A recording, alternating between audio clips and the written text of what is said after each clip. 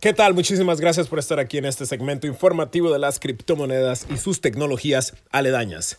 Estamos ya a escasas 2 semanas para que culmine el 2021 y ha sido por mucho el año más significativo para el mercado de las criptomonedas. En enero, el capital total invertido en cripto era de $1 trillón.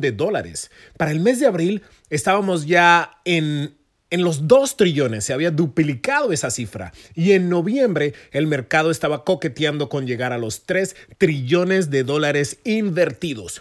Todo esto gracias a la adopción global de la tecnología, gracias a la expansión global de plataformas de intercambio que facilitaron la compra de criptomonedas y a países como El Salvador, Turquía, Emiratos Árabes Unidos y otras naciones que han abierto sus puertas y han adoptado esta tecnología con los brazos completamente abiertos. Por otro lado, los NFTs, Non-Fungible Tokens, han avanzado muchísimo desde que el famoso Cripto arribara a la escena en el 2017.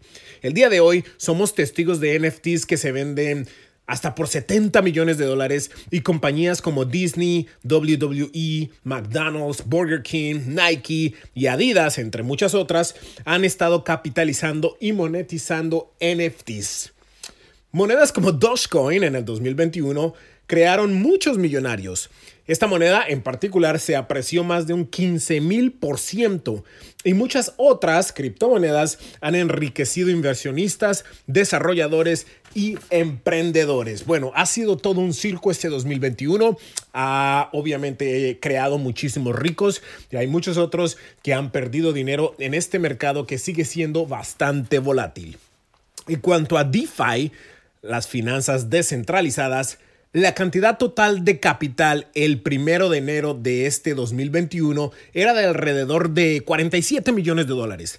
Y hoy esta cifra ha superado los $7 billones.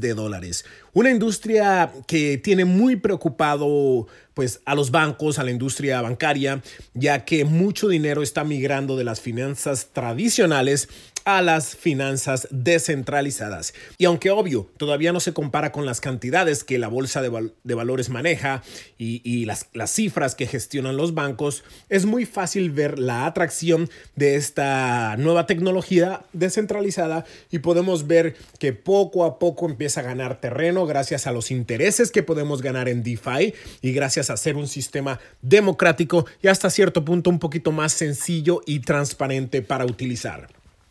El 2022 seguirá siendo un año de crecimiento para este mercado. Países como Uruguay y otras naciones, africanas sobre todo, están contemplando usar Bitcoin como moneda legal.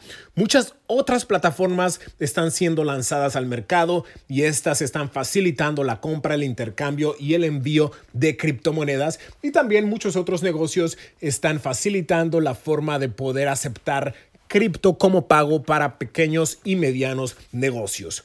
Hoy podemos decir que todos los negocios, realmente todos los negocios, están pensando en alguna alternativa para poder adoptar o utilizar criptomonedas. Están tratando de ver cómo sacarle jugo y capitalizar de las finanzas descentralizadas y cómo poder ganar dinero con los famosos NFTs.